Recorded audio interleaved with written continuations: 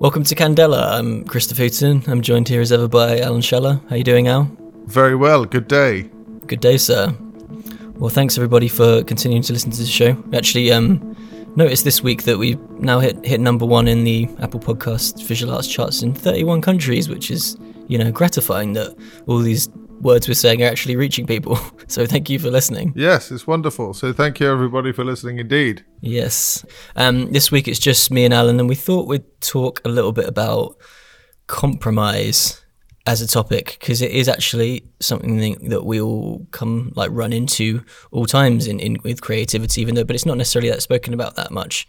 So I thought today to kind of give people a sense of what exactly we mean and in what context. I thought would start with a very extreme example, and I'm going to literally just read this from Wikipedia. Incidentally, people rag on Wikipedia and say it's not legit, but actually it's way more peer reviewed than most other things.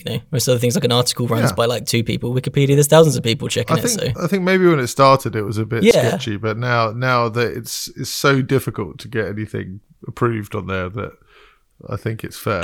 I agree.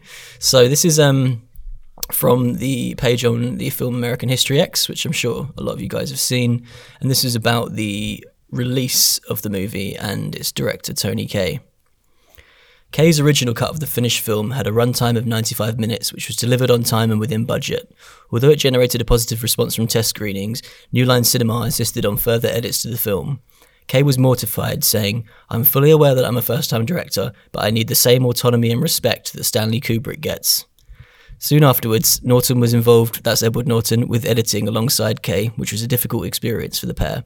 At one point, Kaye punched a wall, which resulted in stitches to his hand. In June 1998, the film studio test screened a second cut of the film, which included changes made by Norton. The studio tried to persuade Kaye to release Norton's cut, but he objected. Although the differences between the two cuts are disputed, Kaye objected to an additional 18 minutes of footage, and they disagreed with the length of certain scenes, such as a family argument, Norton's anti-immigration speech, and a flashback where Norton's father is criticising a teacher. Subsequently, the studio compromised and gave Kaye an extra 8 weeks to edit and submit a new cut of the film.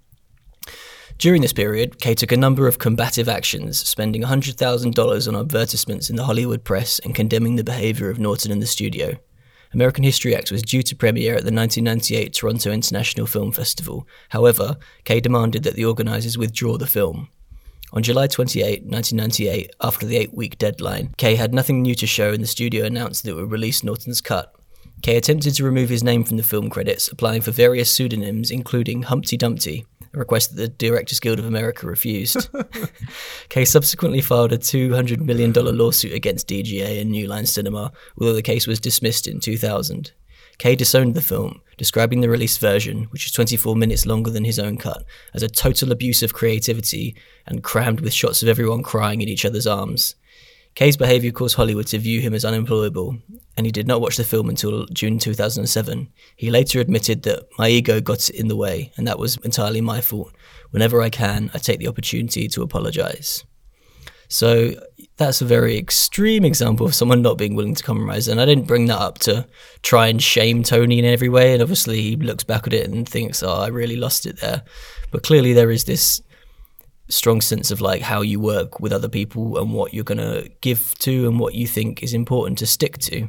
So, Al, I guess starting more broadly, as you sort of focused your career as a photographer, and after coming out of having done a little bit of music, a somewhat frustrating period in your life, I think, how did you approach doing photography back when, you couldn't even make money from it and you didn't know whether it was going to be a viable career for you? What was your thought process? Well, the most beautiful thing about being a completely amateur photographer, and what I mean by that is strictly someone who's not doing it for money, is that you have no compromise at all. It's just your own thing, and that's that. And then the further down the line you go, the more things attached to it, and the less time you actually spend doing your art, or whatever you want to call it. And the more kind of pressure you put on yourself as well, and it becomes a completely different thing. And I suppose, particularly in a commercial sense, the more that the more people who are present on a shoot, obviously there's a compromise, because you're working for someone, and it's they're using your eye to achieve something that they want. And you can't just be completely bullish and say, this is how we're going to do it, even though you have a much better idea how it should probably be done than anyone else in the room.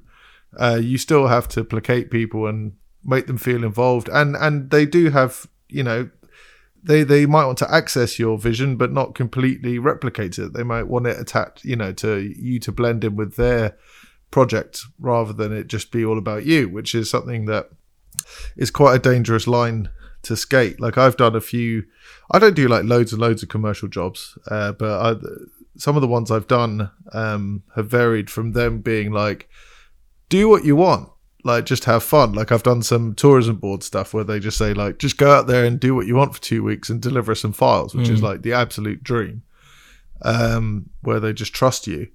But then there are other ones where it gets very nitpicky, and I found particularly in like the editing process where they just want loads and loads of re-edits, and it's just completely bonkers and annoying. But I think the most important thing is to be very assertive and like confident in your own style, and importantly to have a style, because then you can, you have to have an opinion that they take as valid. They can't just write you off. Whereas if you're just like a hired gun, you're in a very weak position, and you basically just have to do whatever they want. Yeah. Which is fine if you're not interested in it. If you're just doing photography or filmmaking as a moneymaker, which is daft. If anyone gets into it to make one, like just for the money sense, is crazy.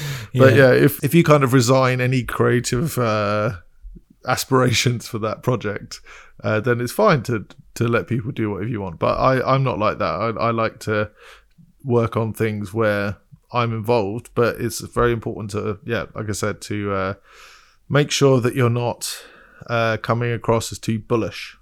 Yeah, definitely. Like I think if you so much play the kind of nice guy, I'm here to do whatever you like, you do sort of, you're sometimes in danger of devaluing yourself a little bit. It's a bit like the difference between kind of film and TV directors, where film directors are often a little bit more auteur and they bring their own thing to a subject, whereas a TV director's like, what's it going to be? Comedy, horror, drama? I got it. I can do it. So it's a difficult line to tread. I think it's a topic kind of close to my heart, because I remember when I was writing just purely about films, I think when I came out of university, like a lot of people, I was like, what do I want to do? I seem like I'm okay at writing. Maybe I'll do this.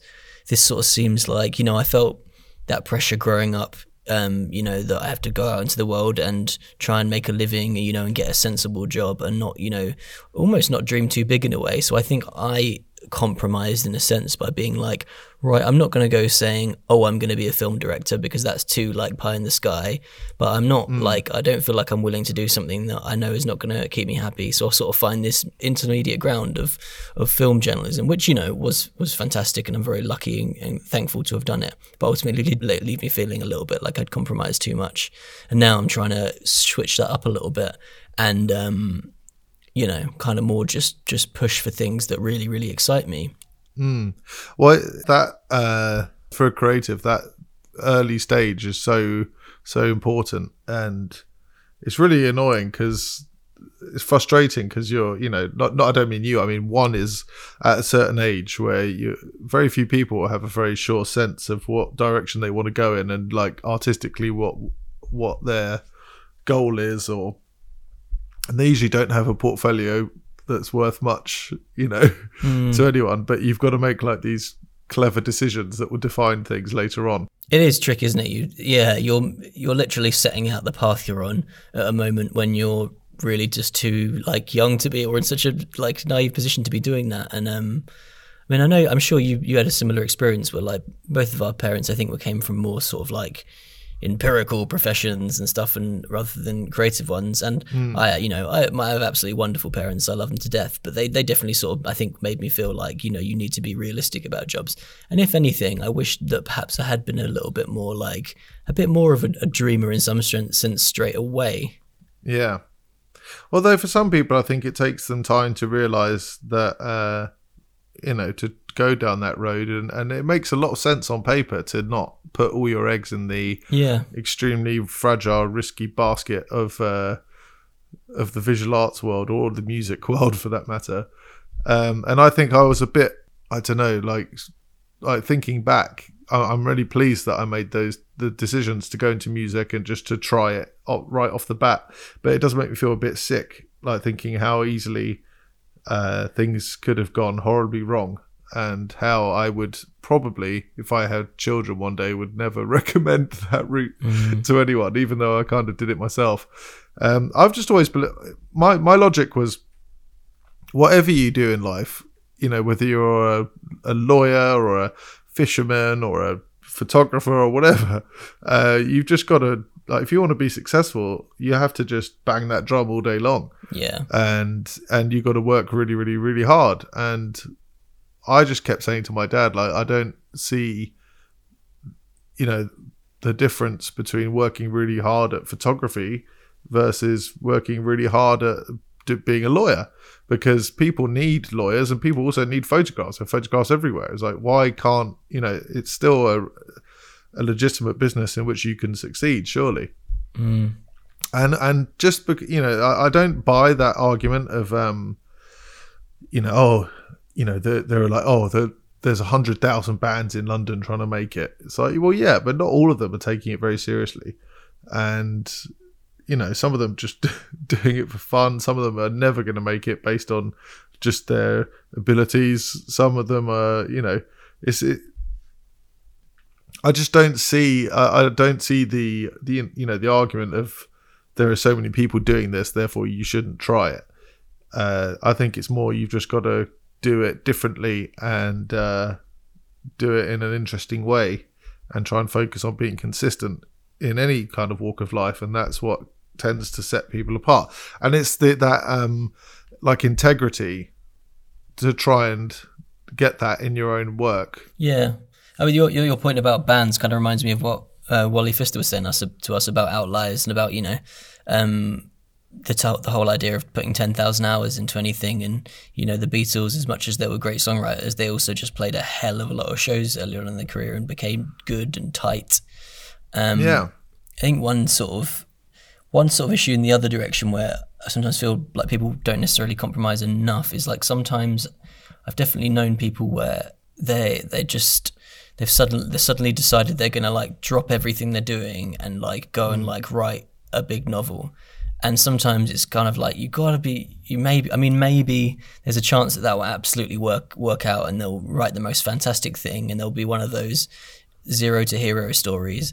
But, you know, if you're not cresting a wave and in a position where you think you can get a novel taken seriously by like an agent or a publisher, maybe you need to like try and, you know, get a base in place first before you decide to like dramatically like quit your career and like go to a desert island and write the next great American novel, you know, because that's quite a lot of pressure you're putting on yourself.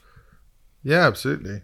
It's kind of like, I've always thought that in creative pursuits, you do have to kind of be totally obsessed with it and totally absorbed in it in order for it to work. And I guess compromise and sacrifice can be somewhat tied in a way, like compromising on things in your life, like in order to pursue something. But I, you know, when I discovered photography, I just really just got obsessed with it, like lots of people do. And I just wanted, like, it didn't seem like a sacrifice at all. But I was just, instead of like going out and doing things that I normally would have done, I kind of just spent all my time just taking photographs. Yeah. And just got really, really, really into it. Yeah, like you go out shooting pretty much every day, and I know you don't do that because you feel like, oh well, I better go and do it now. I know you like, whether you're cycling or walking around, I know you quite enjoy that part of your day, and obviously that's crucial. Yeah, massively. I've said it on this podcast before that I actually feel like a day has been wasted if I haven't at least attempted to do something creative. Yeah. And I don't know why. That's just become a thing that I kind of live with. Yeah. And it's cool. I think similarly, someone once said, I have this thing where I always like hold on to good quotes in my mind, but I can never actually remember who said them. It's very infuriating. But someone saying that like if writing a script is like, it's not going to work unless you enjoy it. If you kind of if you look at it as like, oh, right, okay, it's time, I'm going to sit down, let's try and bash out 1,000 words today. It's, it's going to be very difficult. You've got to be able to like relish it and be like, oh, that sounds like a fun thing to do. I'm not going to watch TV today. I want to do that. That sounds fun. If you're able to get there, that's when I think good stuff happens. But that's so leading on from that point. So what happens when you end up having to do it commercially and you hate what you're doing? That's the slog, is, the eternal battle of money versus creativity. And it would be great to always get jobs that were creatively fulfilling and also well paid, but it's not a common thing usually. Yeah, I suppose you have to sort of, you make a judgment in your mind, don't you? Like, is this a commercial project that I really actually creatively believe in, and my name's going to be tied to it in a big way, so therefore it's very important that I kind of maintain some integrity and don't allow myself to compromise too much. And then there are some that you're taking because everybody got to eat, you got to do some work, and maybe it's not your favorite thing, and you're like, you know what, I need to just make this experience as easy as possible for the client and easy as possible for me, and like move through it. And I guess those are two sort of different experiences. I mean, just looking at like some of the most successful photographers and artists and musicians, there's a very tangible sense of what they do and who they are and what they put out, and they feel quite uncompromising in that way. But I'm sure that when working on projects, they and collaborating on various things like these people do, you end up having to put your ego aside a bit and kind of work within the boundaries of someone else's project. But I don't think you really get into the position where you can have those opportunities unless you have a very, very tight portfolio in whatever pursuit that you do. Yeah, for sure. So it's a funny one. Like, you have to be like super creative on the side, and I think Matt Stewart said it in our episode with him. He said he's got 2 hats. Oh yeah. He's got like, what was it? He said it was like a bowler hat, wasn't it, for when he's doing? He was like the guy in the beanie hat and the guy in the top hat, and he's like, the guy in the top hat feeds the guy in the beanie hat. Yeah. But the top hat guy wouldn't have got there without the beanie hat guy either. So there's kind of like this cycle of. I feel like it might have been a beret, but I know Matt used to skateboard, so maybe a beanie kind of works as well. Yeah, I just thought about a beanie. I think I've seen him wearing a beanie a couple of times. Yeah, but yeah, one of my fears is I've actually like turned down some things which have just made no sense. Like photographing food, for example, in color. Why on earth anyone would want me as a photographer to photograph food in color for them? I don't know, but I've been approached for it, and it's like, surely there are better choices out there, or people who are much more experienced in that sector, and that's part of it, because I don't want people to go online and maybe find my work on Instagram or in a magazine or whatever, and then go on Google and try and find out more. Then the 4th image on Google image search is like a picture of some chicken on a bed of lettuce. That's not what I would. Yeah, and that's such a thing, isn't it? Like, because your digital footprint is so big now.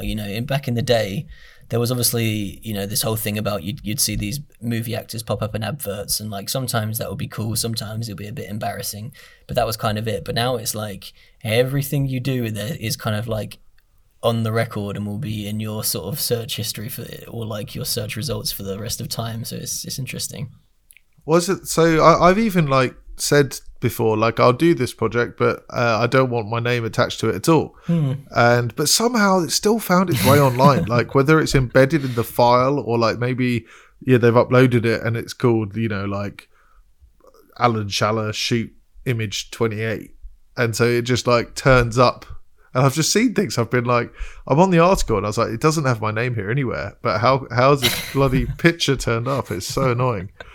But yeah, it's definitely something to consider. Yeah, I think I do feel like I've learned a little bit actually on this topic. Like I remember when I was on staff at the Independent, I was always very like, I am a bit of a perfectionist, and I always wanted to I always wanted things to be, even if they weren't things that I was directly doing, just things at the business to be done well, which is a noble thing. I'm literally doing that just because I want, all ships to rise along with me, and I want the place to do well. But kind of got to a stage where I'd be like, oh, well, why are we putting out social media posts that are just straight up clickbait? Like, I know in the short term that's really good for hits, but in the long term it's not probably going to be a bit damaging to the brand and stuff. And I would end up just causing not trouble for myself, but just making for sort of arduous days of like trying to kind of argue for something, even though your heart's in the right place. And I think now, maybe especially now I'm freelance and I work sort of project to project rather than full-time for someone, I'm much more happy to just sort of be like, you want that change, you have that change, sir. Like, I might, obviously if I think it's the worst suggestion for an amend of all time, I'll say something. But if it's a minor thing, I'm way more inclined to be like, you know what, you're paying the bill, it's fine, I'll make the change. Yeah, it's a pick your battles thing, I guess. Yeah, I mean, The Independent, bless them, they rapidly just like went into that clickbait thing. I feel like if you start to like chip away at your integrity, even a little bit, people just remember that stuff. It's like people always remember negative things over positive things. Like if I said to you, if you're like, "Ow, how do I look today?" and I said, "Great, yeah." And I said, "You look great 100 times." And then one time I said, "You look terrible," or "You look," like that's the one that tends to stick in people's minds rather than it's not like, oh, you said 100 times great, one time's bad. It's like, it just kind of resonates as that almost. And I think that it's the same thing with people's portfolios online as well. And like, you got to be so careful to only put up the best stuff, because people are just looking for a picture they don't like. It's so true. And then to be like, oh, well, they did that one. That's pretty shit. So, yeah, there you go. Yeah, it actually makes me think of, this is going to be a rare departure. Rather than quoting Henri Cartier-Bresson on this podcast, I'm actually going to quote Drake. Nice. Who I believe has one line that's like, they shout out my failures and whisper my accomplishments. And that's so true, isn't it? Yeah. So wise. So wise. He was also the man who, I believe, coined the term hotline bling. Truly a modern day prophet, that man. Yeah, absolutely. It's like, John Travolta made that film Gotti fairly recently that was like renowned for being atrocious, and it's like, John Travolta's made some fucking incredible films, but now, at least for the next 5 years, he's probably going to be remembered for things like that. But well, that's the thing, and it makes you wonder. Like, he's definitely not. Well, I don't know his personal situation, but I doubt he's doing it for the money. I think he's good. Yeah. So it's if the script isn't like completely amazing, I'd just say no, probably. But maybe I mean, it's really tricky with films though, because sometimes it actually can look all right on paper, and then it just for some reason it just does not work at all on screen. Well, I remember the Mummy, the Mummy films, Brandon Fraser and Rachel Weisz, wasn't it? Yeah, where the first film was like obviously just a bit ridiculous. I thought it was brilliant when it came out. Well, I was quite young when it came out, and then the second one was just god awful, and the third one that came out was even worse. And it did the classic kind of trilogy thing of just getting steadily worse and trying to squeeze money out of a franchise. But Rachel Weisz on the third one read it, and she was integral to that film. Like, she was the second, one of the main characters, and she just said, "This script is so poor, I can't do it," and just walked away from it. And everyone else, the whole crew, stayed. And I don't know if you've seen that film, but like they just drafted in a new actress who looked as close as possible to her. No way! I've not heard that story. How have that? And then just continued the thing as if it was her, and like he's still like they like referring back to the old films as well. Like it was so weird. That's amazing. It's also amazing that she got a clause in her contract that said, if at some point you decide this script is a crock of shit, you can just walk away. Yeah, she was just like, imagine she just thought, this takes the absolute piss now. It's just getting, and it's true. Like, I'm sorry, but that film was just completely ludicrous.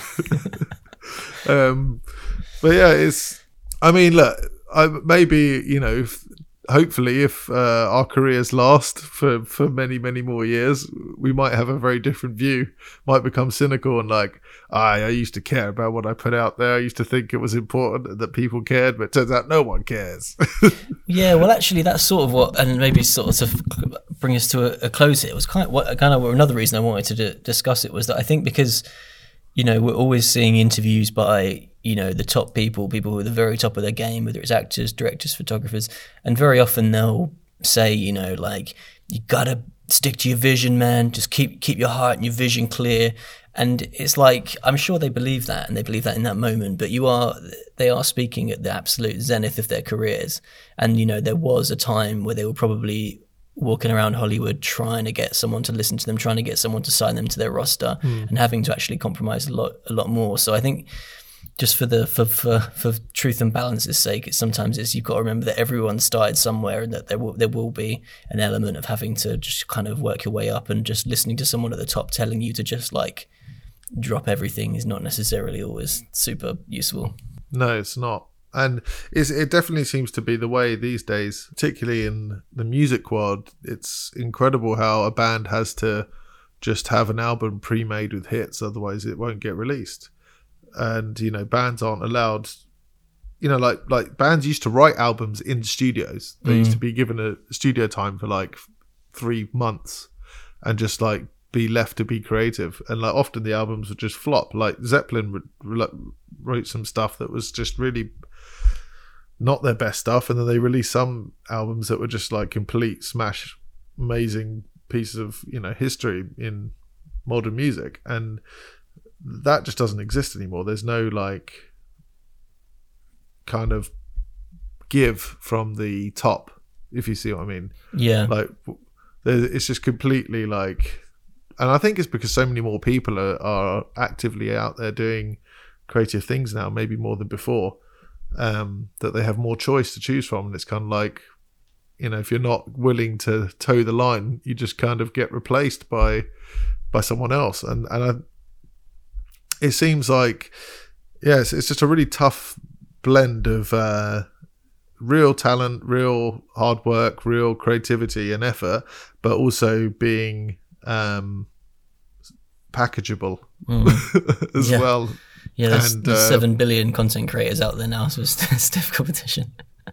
It's a similar thing you were saying with music to screenwriting, actually. In the 70s, 80s and 90s, you know, people would get hired to write a script, get a really, really nice, cushy advance, and then be told, right, now go away and write the script. Whereas now it's basically like, you just go away, you live however you can, write that script, and then maybe someone will buy it at the end, which is tough, but like that's what we live in.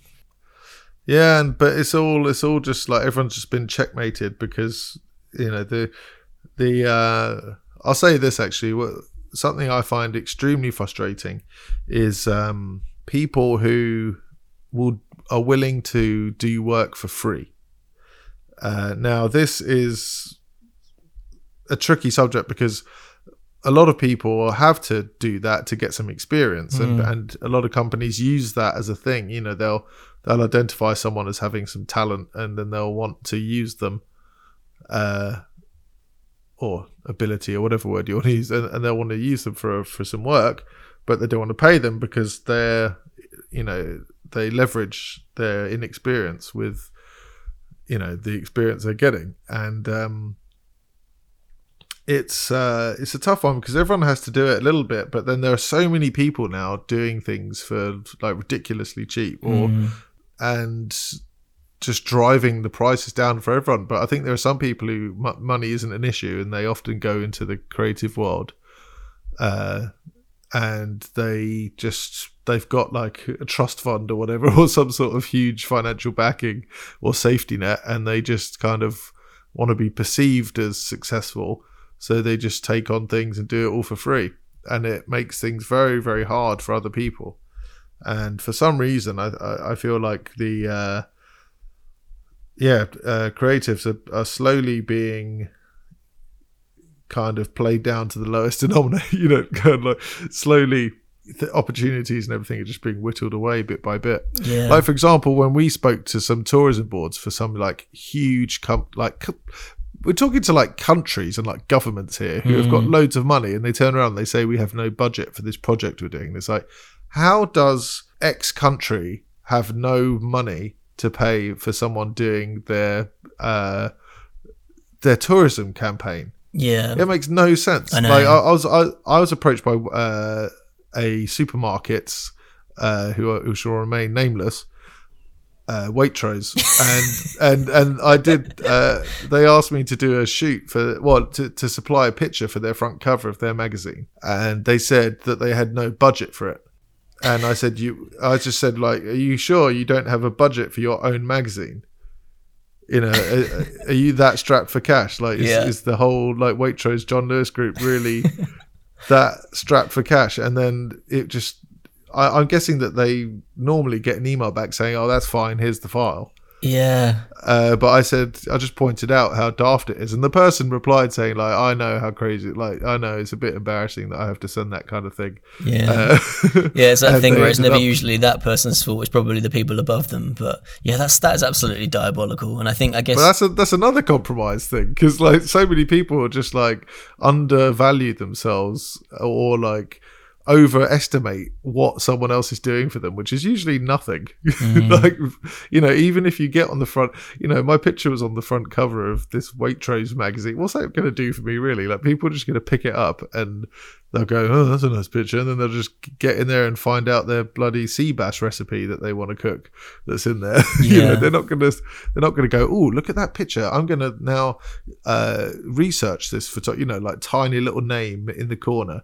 I'm going to go research this person and take them on for a project myself." It's not going to happen. Yeah, it's such a tricky thing that I never know what the right answer is. Like, I think I always just have to gauge it by like who it is that's asking you to work for free or for, you know, like ridiculously cheap. Like in the film industry, that's obviously such a thing because everyone's starting out on these low budget films, and films are so expensive. There's never enough money, so people have to do favors, and there's an argument that should be completely outlawed. But then at the same time, there is, you know, benefits for it, and I'm sure I've probably done a little bit of like free or very low paid work that has actually been a useful springboard and helped me get to other places. I know I've definitely worked with crew members where I've been like, "Oh, I'm really sorry, but like, you know, the pay for this is just going to be really, really crap." But then, you know, off the back of that, we've kept the friendship, kept the relationship going, and then it's led to more, you know, decent work and stuff. So it's important to keep that. There is a role and a time for it, but then it also obviously is a very, very not ideal thing. And you know, it's one thing if your friend is coming to you and saying, "Look, I want to make this little horror film. Do you want to help me out?" It's very different from you know, like you say, a huge brand being like, "Hey, we have like, you know, we're on the stock market worth X billion pounds, and we want this for free, please." Like, that's a different kettle of fish. I know, it makes no sense. Well, I said to Waitrose, this person who was contacting me, I said, "I'll do it for free as long as the next time I have no budget for shopping, I can just fill up my trolley and walk out." Oh, that's wonderful. So yeah, and she was like, "Yeah, I see your point." All right. It's like, where are you going with that? "Oh, I just don't have budget for it. I'm sorry, but thank you anyway." It's great exposure when I eat your food. Yeah. I'll make sure I flap the packaging around while I'm having my falafel wrap. All right. Well, on that note, let's leave things there, and we've got some exciting guests in the pipeline at the moment. We're just trying to get scheduled, so look out for that in coming weeks. Yes. All right. Take care, folks, and take care, Alan. All right. Thanks for listening.